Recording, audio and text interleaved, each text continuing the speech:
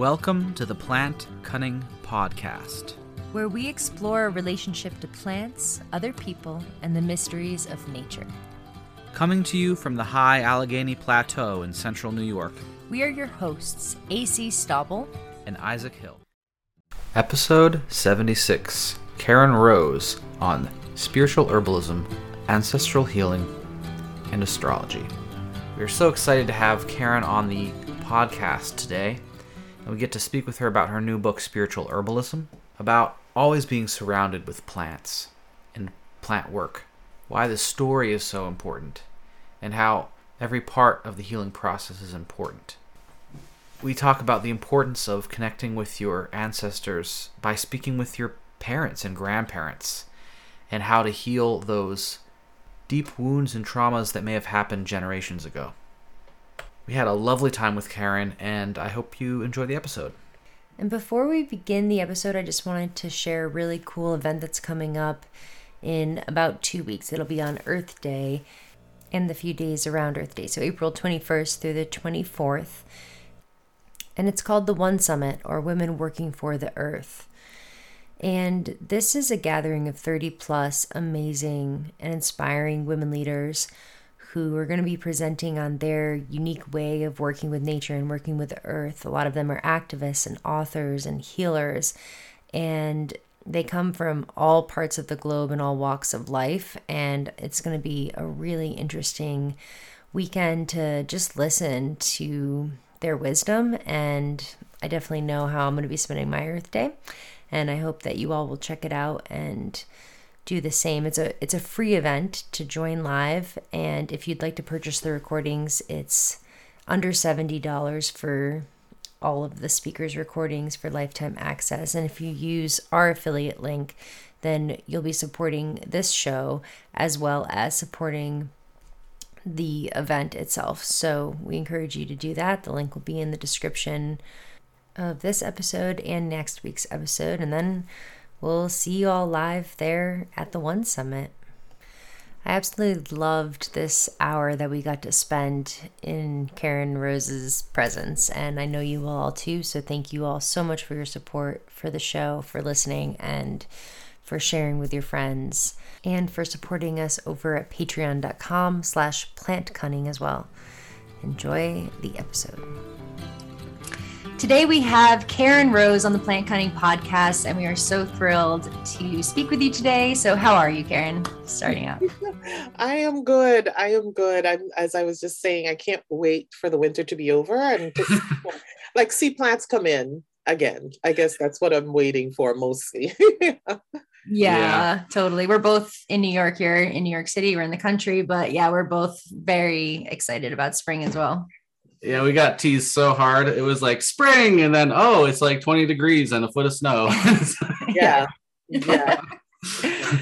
Yeah. So I've been following you on social media for a long time. You have the beautiful Sacred Vibes Apothecary. You have a new spice shop in the city. You do an herb school, an herb conference, and you've just written this amazing book, The Art and Practice of Spiritual Herbalism. And Isaac and I have just been enjoying it and sharing it with our guests that have come over. It's just such a beautiful book. And I guess I should start with our traditional first question. How did you come to the plant path? And so thank you for talking about the book and sharing it with people and reading it. The plant path, well, I want to start by saying, people are always like, oh, so you're an herbalist, so you changed your name to Rose. And I'm like, actually not. My family's name has been Rose, so I'm not one of those herbalists who's like, now call me Heather, or whatever. The plant name the family name has always been Rose. So I feel in a lot of ways that the plant chose me, like the plant walk chose my generation to come through. And So when I think about the start, I definitely have to credit my grandmother and my grandfather, my grandmother and my mom's side, my grandfather and my father's side, who were both plant people. And so people who use plants to heal spiritual things that were happening in their community, as well as physical things that were happening with their community. So, you know, I came to it just being born into that family is what, you know, I'd like. Yeah, that's my answer. Very cool. Yeah. So, so you grew up around like plants and around, you know, Healing, the spiritual, yeah. like Yeah. the healing path. That's really cool. It's beautiful. Yeah. Mm-hmm. Mm-hmm. So when did you decide to become an herbalist, like full time, like as your profession or, you know, purpose? Yeah. Yeah, you know, and that's another thing. So like my grandmother was always a plant healer, but we didn't have, you know, I say in the book, and when I speak, I say, you know, we didn't have a name for my grandma. She was just known in the community as the person that you would go to take care of whatever. But most people in the community also had a knowledge, right? They had plant knowledge. You know, I talked about how plant knowledge was kind of passed on, like how people prepare you to be an adult. Kind of like, oh, you should probably know a few meals before you move out of this house. It Yeah. was kind of the same thing. Like, you should probably know a few plant medicines if you're going to have a family. You should probably know what this plant is for if you're going to have a home and a yard. And you know, they would say, well, yeah, you could grow this plant for food, but also, do you know? And it's the same way still when I go back and visit the Caribbean, they're always like, yeah, this plant could be used like this, but do you know that it also helps this and that it does this? So it was like this teaching that was always happening. We didn't have a name like, oh, you're studying herbalism. It was just kind of this overall teaching that they felt was so important for us to learn.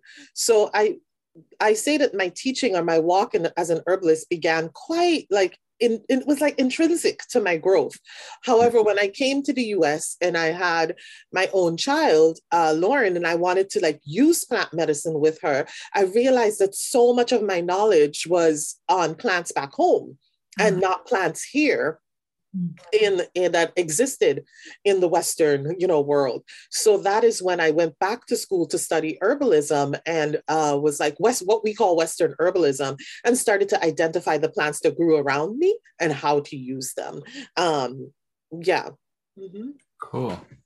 Yeah, but there's a lot of differences between like tropical Caribbean and New York. Yeah. And at that time, it was funny because I was living in Arizona. So I was living in the desert. And I was calling my grandmother, who Guyana, where is my home country, is on the equator. It's next to Brazil and Venezuela and Suriname. So we're right on the equator. And so my grandmother would talk about these plants. And I was like, I'm in the desert. The equator and the desert, not the same thing at all. Yeah, very like arid, dry, like got cacti and stuff. Yeah, manzanilla and you know, brittle bush and chaparral. Versus like, you know, equator rainforest, you know, plants that you're like succulent and full, and then it's totally different climate. Yeah, and I think that's important too. Like you talk about in your book, and we've talked about this a lot over the episodes, is like how important it is to be part of your local ecosystem and like know the plants that grow around you and use those instead of relying on like exotic herbs from halfway across the world. But yeah, so then you had to change again to move to New York too. So when did that happen? Well, you know, when we immigrated, I immigrated to New York. So I was, you know, I call myself a Brooklynite because I was 14 and I grew up here pretty much. So Brooklyn is like my home in the Americas. I somehow got up when I was 21 and was like, I'm moving to Arizona. As all, 18-year-old, like after school, you're like, I want to see something completely different, right? And then you get to Arizona and then you have children and you realize that you're alone. Like my parents are here, my sisters are here, and I'm like, oh, this is hard, and they're all like, oh, you could come home, So that's kind of like what happened with me moving back to New York. But it was this reconnection that my soul needed so much. My stint at like, I want to be independent. I want to try to, it was over. I completely realized how much I needed my parents, how much I needed community, how important it was for me to raise my children in Flatbush, Brooklyn, so that they can be in touch with like their Caribbean heritage. Cause that wasn't, something that I could find out in Arizona. Like I wanted to raise my children in the community in which I grew up in, which is like a heavily Caribbean community, very diverse. We have accessibility to lots of like medicines that come in from the Caribbean, and that, that opportunity here in Brooklyn. So yeah, it was a move that was like ordained for sure. Yeah, totally. Well, sometimes you got to do that, like got to go out somewhere far away to find out what, the importance of home. It is so true. It is so true. Because I missed it. I would always say, oh, the food, I missed it completely. Mm-hmm. So to go back a little bit to your book, what was the inspiration for writing The Art and Practice of Spiritual Herbalism for you? I think that inspiration for me was my apprenticeship program. When I came back to Brooklyn and I opened up Sacred Vibes Apothecary, I started an apprenticeship program. But before I started an apprenticeship program, I was teaching another apprenticeship program with some other people. Mm-hmm. And I remember like talking about spirit in one class, and someone was like, oh, I came here to learn about plants, not about spirit. And I was like, well, then, this may not be. So even then, I feel like the ancestors were at work, like kind of like, yeah, this is what you want to do, but find your own space, find your own way that you can really teach from what you truly believe. And I truly believe that plants are spiritual beings. That's something I've always been raised with. I've witnessed it since I was a child. It's been used on me as spiritual medicines from plants have been used for my personal healing. So it was really difficult to divorce the two. Yeah. So I knew at that moment that I needed to create a space where I could like educate like-minded people about how plants being a spiritual entity and us being a spiritual entity, how we can achieve the miracle that's called healing, right? And so the work of this apprenticeship for over the last 12 years is what's really in that book, is this gathering of information and this this ability now that I knew that this book would reach an audience that I was much wider than who I could teach, but people were still wanting that same information because through my apprentices program, I was finding folks that I was like, I always believed that. My grandma practiced that. My grandfather, my aunt practiced that. So many people would say, this is our ancestral practice. And I knew this was true and I needed something to connect to it. And so it was like, this book was written for those folks who are hungry for that information and that connection back to their own lineage and the truth that we know about these medicines. Very, very beautiful. It's definitely hard to divorce the spiritual nature of plants and just, focus on the plant constituents and how they can help the body. That's one thing that I really liked about the book is that you're incorporating, so many different aspects of how you as a healer operate, the spiritual side, the emotional side, the ancestral side, astrology, all these different systems. And one example, you start with the heart, you start with the circulatory system. So I'm wondering if you can dive in a little bit deeper to describe the spiritual healing that can happen for somebody around the heart, around the circulatory system, the plants that you work with, the orishas that you work with. hmm Yeah, that chapter specifically is like really close to me because my mom has had heart issues. My mom's sister had passed away from heart failure when she was 50.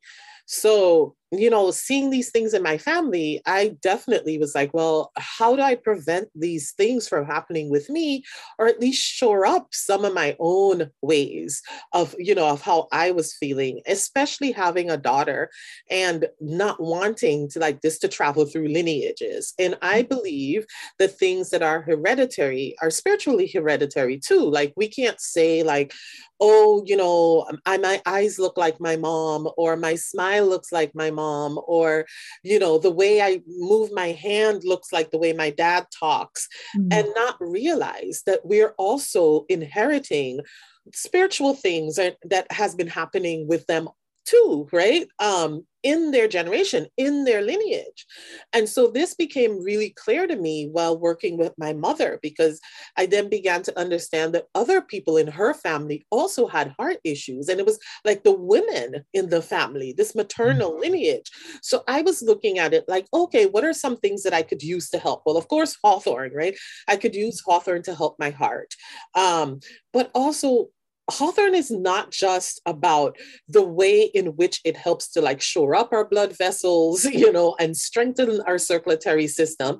Hawthorn is also about the protection that we need. Hawthorn is also about acting courageously and loving and having this open heart and trust, right? And I began to realize that the protection that's necessary for your heart is demonstrated quite clearly with the thorns that are in hawthorn or rose or any of the rosacea family, which all benefit the heart. And all of them have thorns, which is like this deep, a soft beauty, but this deep, soft opening and beauty that needs to be protected. And I think that, when I speak personally about my family, I realize that the women in that lineage would overuse their heart in many ways, like give beyond, like have this heart that is so open that they take in things that many of us would never take in, or like open their hearts so widely without the protection that they needed. But also, when they got hurt, their default was to completely close their heart, to live these really cold, uninvolved lives after being hurt. And so there needed to be some way that we can allow ourselves to live with an open heart and still feel protected and not feel that we need to close our heart off because of the hurt that's encompassing. We're going to get hurt over and over again. It's not, that's the one thing we're kind of sure of, is that we will be hurt again in this lifetime. And then, but not using that as a, I don't want to say excuse, but not using that as the reason to close our heart off and live these cold-hearted, disconnected from our heart kind of lives. And so I felt that, that chapter talked a lot about like, keep opening your heart, how important it is physically to keep letting love in, to keep the heart itself is an organ that's like, it's about opening and closing, giving and receiving, circulating. And the moments that we're like, nope, we're going to lock this off, close this off, the body literally gets that message, right?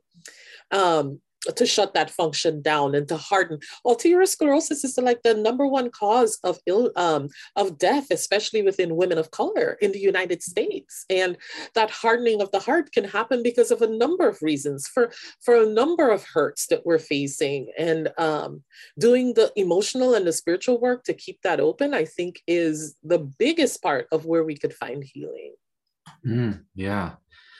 And that the focusing on the protective aspect too, I think is so important, and something I realized while reading this, because like I always see the heart as solar. You talk about that too, but some of the herbs you use in there have a very martial aspect. Garlic and cayenne are very Mars, red, fiery, hot, spicy. Yes, keeps the circulation going, but it's also protective. Absolutely. And so that's how come it's parallel to the Orisha Ogun, who is this warrior and this fighter and this protector. And but Ogun is also known as the peacekeeper. Because sometimes, the ways in which we keep boundaries has to come from, us being able to say enough, like the ways in which Ogun demonstrates his strength is also by knowing and trusting the self. So I think that's super important that we can have, this energy of the sun, this bright light, but that bright light also needs protection. Yeah. And I really loved how you started with the heart. I mean, I know there's personal reasons too, but there also, like, as you mentioned, I mean, heart disease is the leading cause of death in the US. But even like going back to, I've been reading Blaugrave's Physic. He was a 17th century English astrological herbalist. And he always started with solar herbs and solar, amulets, basically. In every cure, he starts with the heart and with the sun. And I think it just points that is to how important that is, Absolutely, I agree. The heart is just, it's like the center of your physical body, but it's also like it's one of those things where even in contemporary Western industrialized culture is seen as more than just physical. Yeah. Yes, absolutely. Hence all the love songs and everything designed around love. It's definitely more than just physical. And it's that reminder, that we can't be in discontent and unhappiness and have healthy hearts. Like it's, Totally. I'm wondering if you could speak a little bit more to how it works to inherit ancestral heart pain or ancestral trauma, or like how do you perceive that happens, and how do you relate to your ancestors, and how can we get in touch with healing those traumas? Well, the indigenous always believe, any indigenous culture that you study always believe that we're just not here on our own merit. Like we are here because of the ancestors. We've been chosen to be here because of the ancestors. Why did our ancestors choose us at this time? A lot of it is to do the work, to complete the work that they begun, right? To begin to see how we can heal, whether it's them dying without getting the forgiveness they needed, or them passing without having the conversations with their families that they needed. Like, it's our turn, right? And so I definitely believe like one of the ways in which we inherit these things is that message. It's in our DNA. Our DNA just comes in with the message about what is necessary for us to heal in this time. What happens is then those things begin to come up and we start to heal them. But one tangible way I really look at this is as we get older, it never fails. Someone is going to say, oh, you really remind me of your mom, or your mom would have answered that the same way you did. Or, yeah, you sound like, my kids will be like, you sound just like grandma. And sometimes I'm like horrified, right? Because that's the same thing I don't like in my mom. And my kids will be like, you sound just like grandma. And in those moments, I realize that I'm still holding on to the same pattern. I'm still carrying the same pattern. And it's making a conscious choice about that is really deep. Sometimes children don't even live with their parents, and yet they emulate, right, their parents in so many ways. Sometimes like I said, the very thing that we despise, we suddenly find ourselves like doing when we're in relationships with other people. And so in those moments, our consciousness could cause us to pause and say, this is some healing that still needs to happen.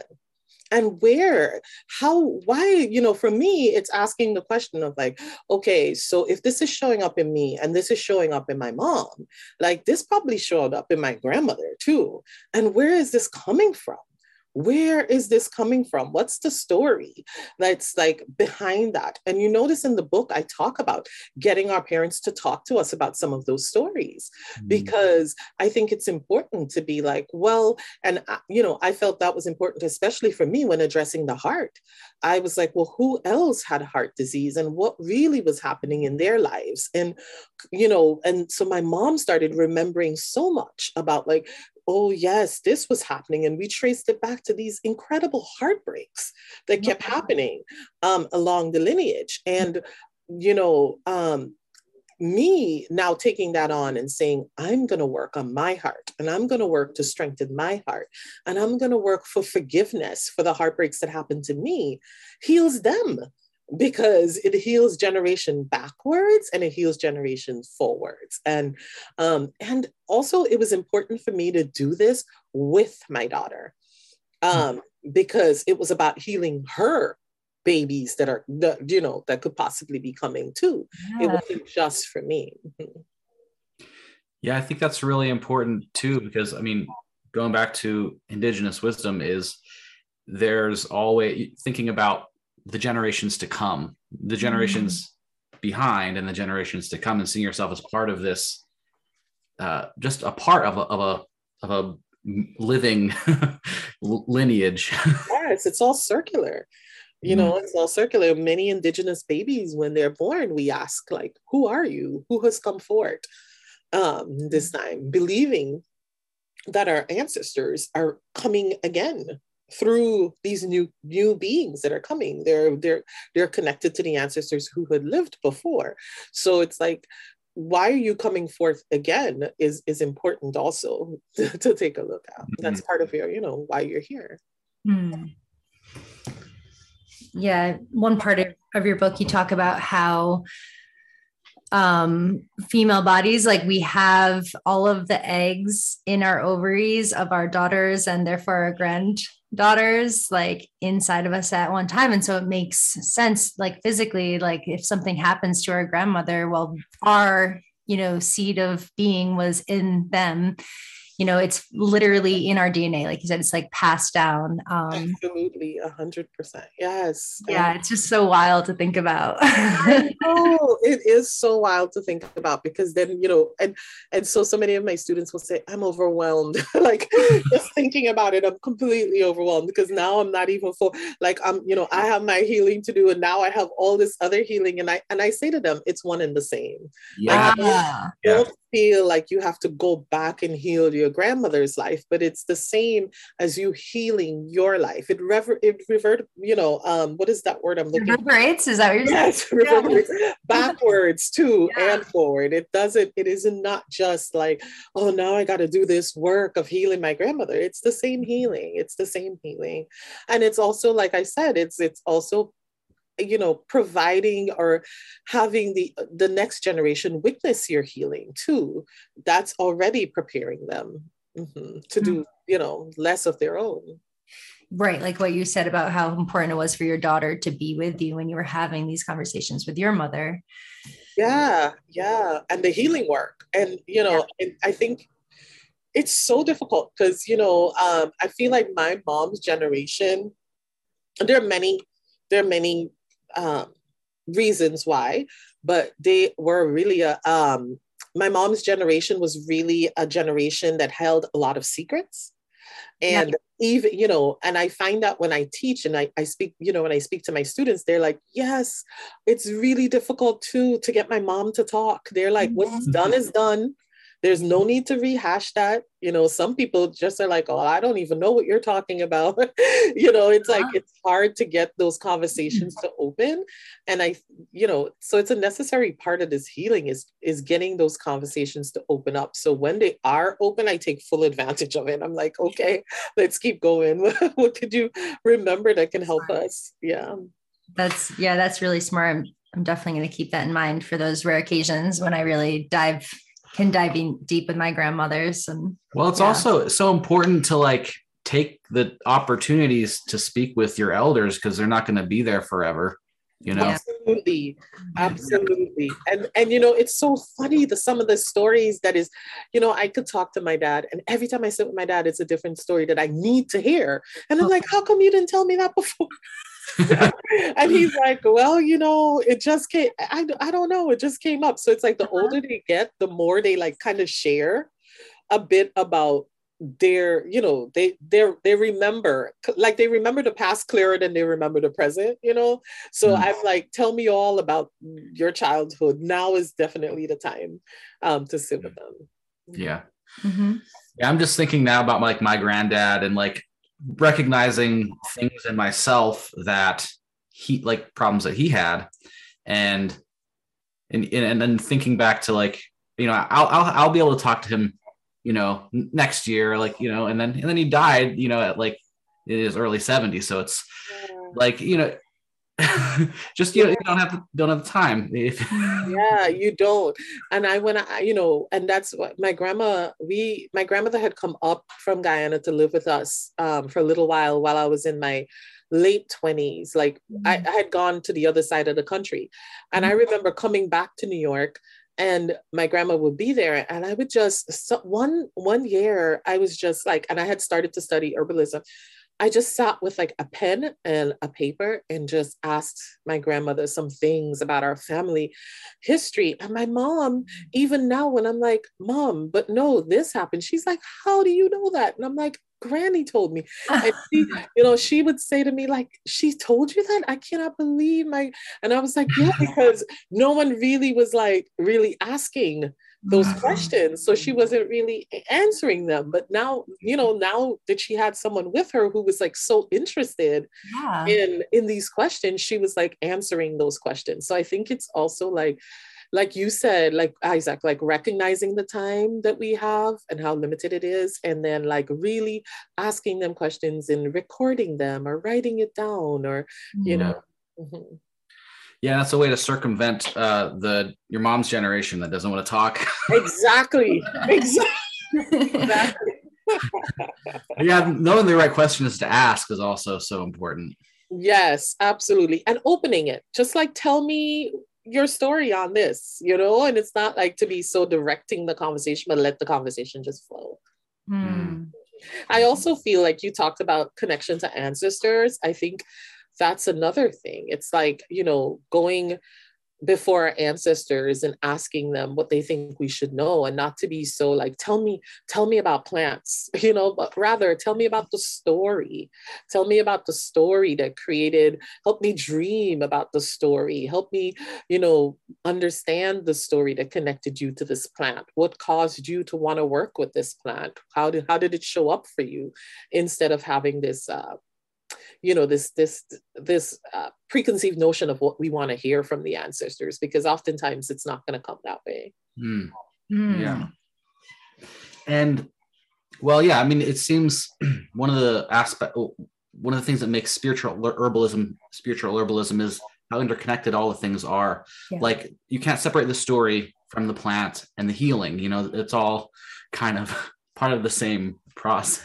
Absolutely. And that's the remembrance piece, right? That's the piece that we talk to folks about. Like, how are you, you know, for me, it's like, I tell my students, I'm like, we're studying, you know, 100 different materia medica in our apprenticeship program by the time you graduate.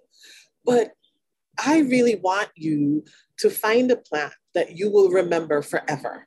Like forever, that you can pass on to your children and their children. And this remembrance piece it's about the story. It's about the connection to the plant. Yeah, I think that's so crucial too, is like diving deep into one, you know, like ally, you know, it's like they talk about like digging holes. You can dig a lot of shallow holes or dig like one deep hole, but you gotta, if you want to hit water, you gotta dig one hole. Right. And keep going. Yeah. Keep going. Right. But yeah, I mean, I sometimes have that problem, and, you know, my astrological chart like kind of points in that way, you know, with Sagittarius and Gemini and so on. But like, I like to dabble in a lot of stuff. Me too. Yeah. Yeah. But like really like focusing on like one plant either at a time or, over a long period of time, I think is so important. Mm-hmm. We actually had a conversation with one of your students last year about how she found Rose. Who was this? Fine. Yeah, it was Anjanae Wilson. Yeah, Anjanae Wilson. Yes. Oh, Anjanae. Yes, absolutely. Yeah, she embodied Rose, like all on, full on. Yeah. Like I actually had a moment when she was speaking of like connecting with like the spirit of Rose, where I felt like I was on like an entheogen or something. Yes. I was just like, wow, you just jumped fully, like every time she'd walk in, I was like, you look more and more like Rose. What is it about you? Like gosh, she fully like embodied it. Mm-hmm. Yeah, totally. And then now she has an herb business, Rose Gold Alchemy, and as well it should be called, right? Absolutely. Yeah. Do you have any stories like that about like one particular plant that you got deeply involved with? I definitely would say hawthorn. Absolutely. Oh, yeah. I think there are two. Hawthorn, the reason I got so deeply involved with hawthorn also is that I live next to Prospect Park and there are a bunch of hawthorn trees there. And I have a favorite hawthorn tree out in the park. And just to be under a hawthorn tree, it's quite magical. It's just like incredibly magical. And so I think the plants that live within your ecosystem or live near you are how you can fall in love with these plants too, like by visiting them, knowing each aspect of their season, knowing like when it's without leaves, knowing when the leaves come in, knowing when the flowers will come in, knowing when the berries will come in, knowing about the thorns that you have to be careful about, right? And it's so delicious too, the hawthorn medicine. And so, yeah, that's a plant that I think like I embody in many ways, including the thorns. Rose, of course, because it's my namesake. I mean, my goodness, it's like so beautiful to be around a rose plant. I mean, yeah. And then I think of holy basil or tulsi because that's a plant that's like indigenous to the land in Guyana. It grew where I grew up and around me, and I could still smell it, and I could still see it in people's front yards or how they would gather it for their spiritual practices and just everywhere. When I go home, it's one of the plants that I go greet first, as I land there on the soil, that smell, it's just incredible. So I love holy basil. Those are all really powerful plants too. I mean, like Tulsi is venerated as a goddess in India. Rose is, I think it's like the Western lotus, like the importance of its spiritual potency. And then hawthorn, like, wow. I mean, I just think back to what I've been, learning like old Scottish and English ballads and so on. There's one about True Thomas who sits under a hawthorn tree and then gets abducted by fairies, but there's like that lore goes way back about how, being in the like hawthorn is a portal tree. Yes, I feel it. I feel it definitely. Yeah. So then, we were talking about the heart and the circulatory system, and I often will associate grief with the heart. And I mean, I think that makes sense, but you also bring up the point that the respiratory system and our respiratory health is intrinsically linked with grief. And I'm wondering if you can describe that and talk a little bit about how the respiratory system and grief are linked. Well, I think it's not, I think, I know that our lungs store so much of our unexpressed grief. And our breath is so connected to expression.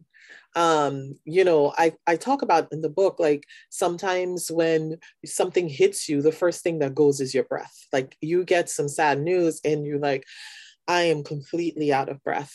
A lot of people who are anxious are completely out of breath, right? All of these things are tied to so much of our emotions, and especially those that we struggle to express, including the voice. Like Sometimes we have to breathe before we speak, or like get grounded in our breath before we can say something that's difficult to say. The breath is connected to that. And so throughout the lineage of like people with asthma or people with chronic bronchitis, I talk to them about like, what are you wanting to say? What are you not saying? What's not coming right now? What is, what do you keep holding here in your chest that's making it so heavy and tight, right? And how to gain that expression. And of course, the plants that I love are like mullein to soften, that soften that grief that you might be holding, that long, outdated grief, elecampane, right? To like expel, literally bring it up out of the chest, are two of the herbs that I talk about when I talk about healing the lungs. Yeah, I have seen that, firsthand with people who are in the grief, like on the grief train, experiencing it on the regular. Like they are more susceptible to lung infections, or they're just crying so much and there's so much mucus. And yeah, the elecampane to like help expectorate and like get that out has been such an ally. And it does make sense to me now that you like have spelled it out for me in your book, that it's like unexpressed grief gets caught in our lungs. And yeah, those two herbs are amazing allies just to support it. So yeah, thank you for bringing that like to my attention, through the book. You're welcome. Yeah, totally. I just want to say one thing about your book too, is that it offers like not only a whole picture of spiritual herbalism and of healing, but it has like some great recipes and amazing illustrations, and the photos of you are so beautiful. It just like, it makes me feel like I'm with you in your apothecary space, like mixing up some medicines. And I just want to just acknowledge that and just tell you how much I appreciate it. Thank you. I wanted it to feel like really accessible for people who didn't even try herbalism before. Yeah. I also wanted it to be like, I tell people I didn't want someone to like have to read through the whole book at once. Like I wanted them to be like, they can, a chapter can encapsulate your experience, and then you can come back to it at another time. So I tried to like put the recipes with the chapter, so kind of like try this and then see how it works through your body, because here we're talking about healing some deeply held things, right? We're talking about healing ancestral trauma, your own trauma, and so you may need some time to process in between and then come back to it before you take on another body system and all the healing that has to happen there. Yeah, Totally. And everyone's got kind of a different problem that they're experiencing. Something might jump out to them about the respiratory system or the heart, or that's one of the things I really like about the book too, is how it was put together. Like you have like the respiratory, like the body system, the like spiritual influences, astrology, the orishas, and then like the actual, like, the technical information and the plants, Yes, absolutely. A deep dive. Yeah. So I really like combining astrology and herbalism, and it seems like you do too. We've been watching some of your stuff on Instagram. You always talk about like the astral weather. But I'm interested to know like how you came to astrology and how you came to put them together. Herbalism. Yeah. So herbalism, I studied herbalism first. I did in my herbalism practice, I had an astrology lesson in my herbalism practice. And that lesson was all I needed. I was just like, oh my gosh, like this is everything. It explains everything about so much about what I want to know about these plants and how and why my grandfather only did certain work on full moon, or my grandfather did only certain work on like the new and rising moon, or like the waning moon, why it was so important to my grandmother. Like all of these things, I was like, oh, like this makes total sense about why. So I had when I came back to New York, I had an astrology teacher. Like I started to study on my own before, and then well, she up to this day she wouldn't call herself my teacher, but I call her my mentor, and her name is Elaine. And I had gone to her for a reading, and we just spent, I don't know, maybe 6 hours for my first reading, because we couldn't stop talking about the planets and how this formula then makes sense. And I started to create formulary based on where the planets were and it grew deeper and deeper and deeper and deeper into the work. And I tell everyone now, I'm like, yeah, well, I study two things that never has an end. I study herbalism and I study astrology, and I will be studying for the rest of my life. So even though I've been studying astrology now for almost 20 something years, I'm still like, I feel like every time I'm at the beginning, because someone will say something like, do you know about this new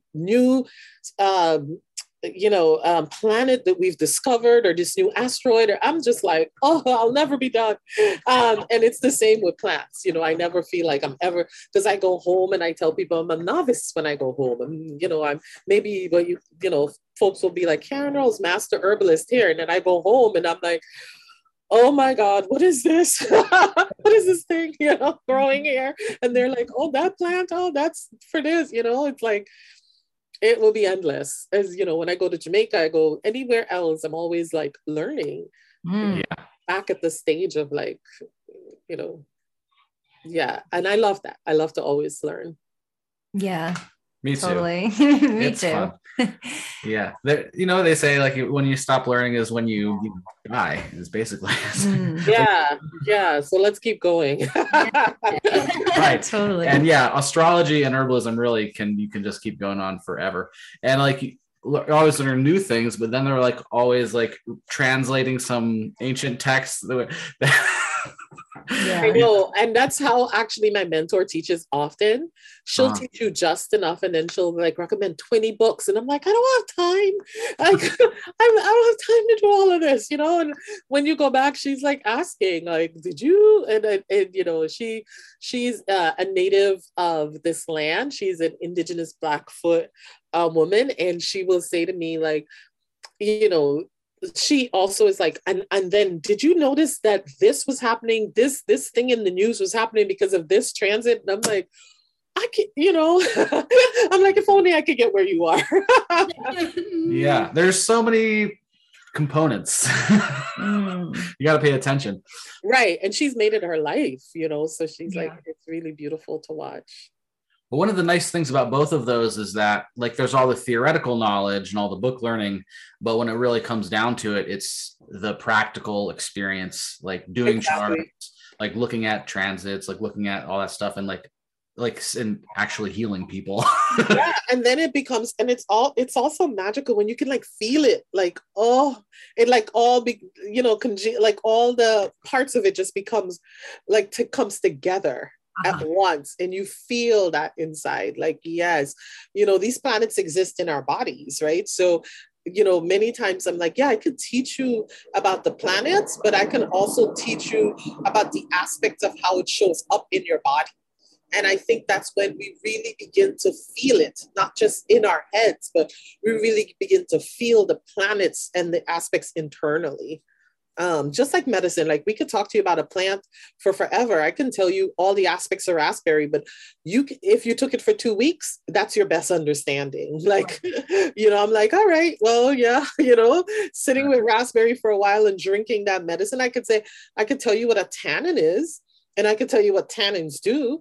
But once you feel a tannin and you feel what it does, I don't have to tell you that much about it anymore. Totally. Yeah. Or like valerian, you can explain, yeah, valerian kind of smells like this or tastes like that. But then when you actually tincture of it or smell a fresh root, you're like, oh, I'm never going to not know what valerian smells like. Yeah. Exactly. And that's why, oftentimes when it comes to constituents of plants, I'm like, the way I could teach this is to show you better than to teach you about it. Yeah.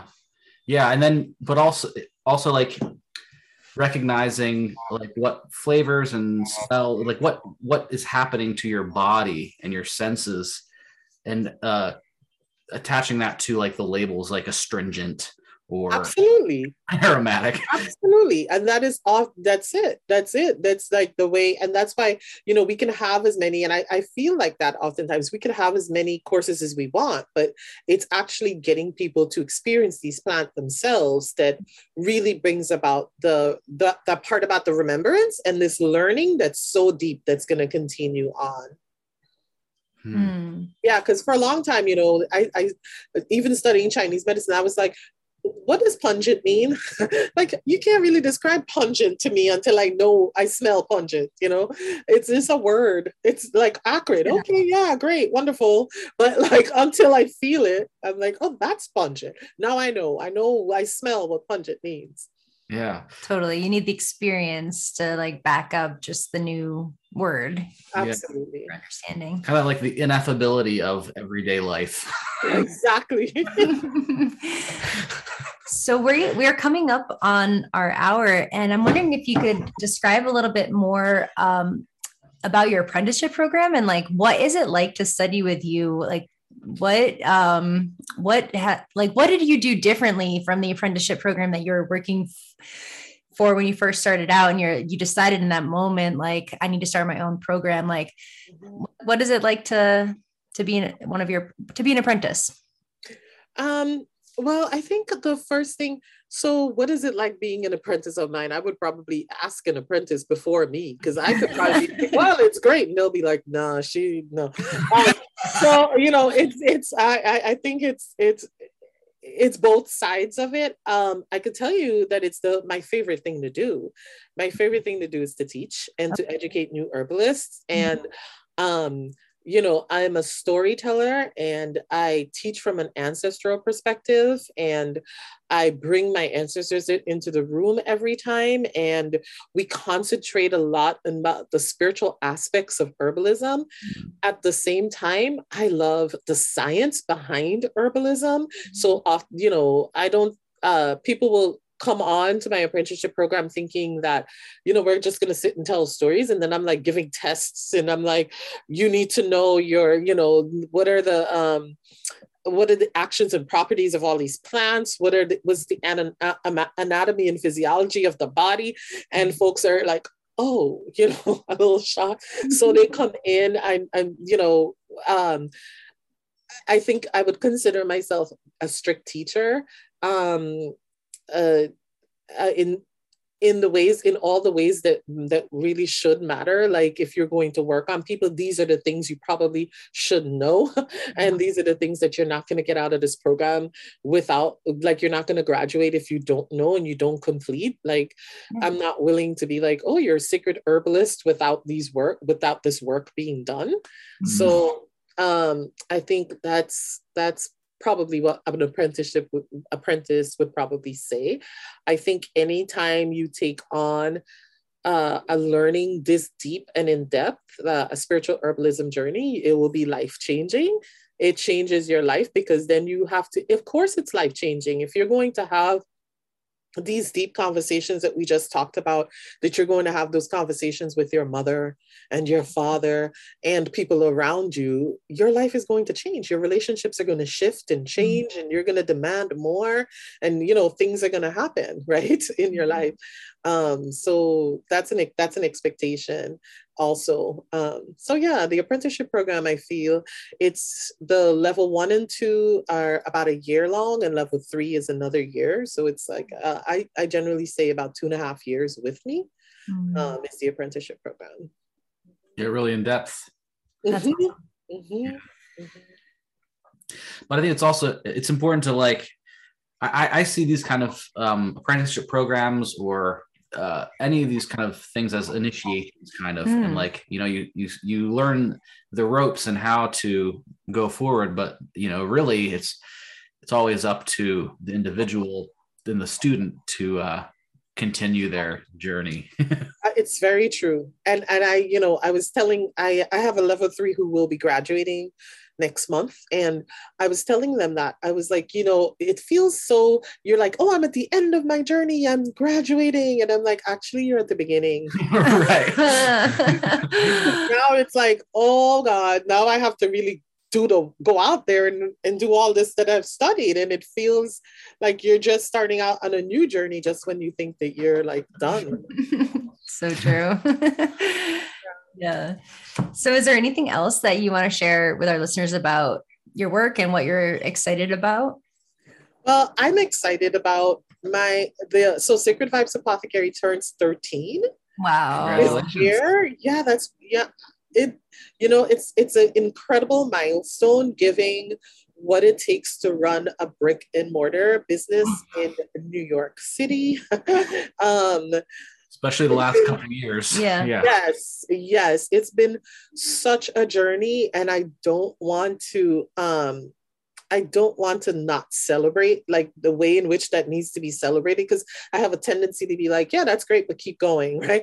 I just want to like pause and be like, wow, like, we made it this far as an herbal shop. And I tell people all the time, I'm like, herbalists don't open up community apothecaries to get rich. They open community apothecaries because they want to serve. Because we're not going to get rich selling an ounce of herbs for $3 something. Really, it's not marijuana. We like, it's like peppermint. Like, you're not going to get rich like selling peppermint for $3 and something cents. It's really an opportunity. The reason that we opened Sacred is that because people didn't have access to herbal medicine in their community, and I was like seeing clients and wanting them not to go into the city. So I was like, let me just open in Brooklyn an herbal apothecary. So with that being said, I'm really grateful for the support that our community offers, and not even my apothecary, but it's so important to keep community apothecaries open in your neighborhood, because they really are a central place where people can find so much information. And as we were talking about, Isaac, there's a lot of misinformation on plants. And if, the herbalists that are opening community apothecary are a resource to their community. And so, this is my pitch to like support community apothecaries and keep them open forever, because those are the places that some of us wandered into, at some point in our life and was like, oh my gosh, like I'm in love. I fall in love with herbalism. So supporting us and supporting the apothecary is really amazing from, like the thing that I want to encourage folks to do. So you're going to have a party? Yes, we are. We're actually going to have a party like we had our first year, which was kind of like a sidewalk party. We closed off the sidewalk and had a whole party, and that's what we're planning on doing. So let's pray that May is warm. It's warmer than today. Let's hope that like May 1st, and it's the 1st of May. So it's also like, a really pivotal day. I always think about Hawthorne too, because May is like, Hawthorne has all this like May bush, May thorn, May, all the May festivities all around it. So cool. I love that. I'm so excited for you. 13, that's a lucky number. Cool. For sure. Well, this has been amazing. We've been wanting to talk with you for a while, and congratulations on the book. It's beautiful, on the apothecary, and the new you put out. You're opening new places too. The spice shop. Yeah, we have the Botanica, Sacred Botanica, and Sacred Spice, which is a spice shop, and then all of our magical medicines are at the Botanica. Amazing. Yeah. Awesome. Well, thank you so much, Karen, for being with us today. It was really fun getting to hear your stories and learn from you. Well, thank you for having me. And I'm so glad that you reached out. And I enjoyed today also. Awesome. Well, thank you. And have a nice rest of the day. You too. Bye, Isaac. Take care.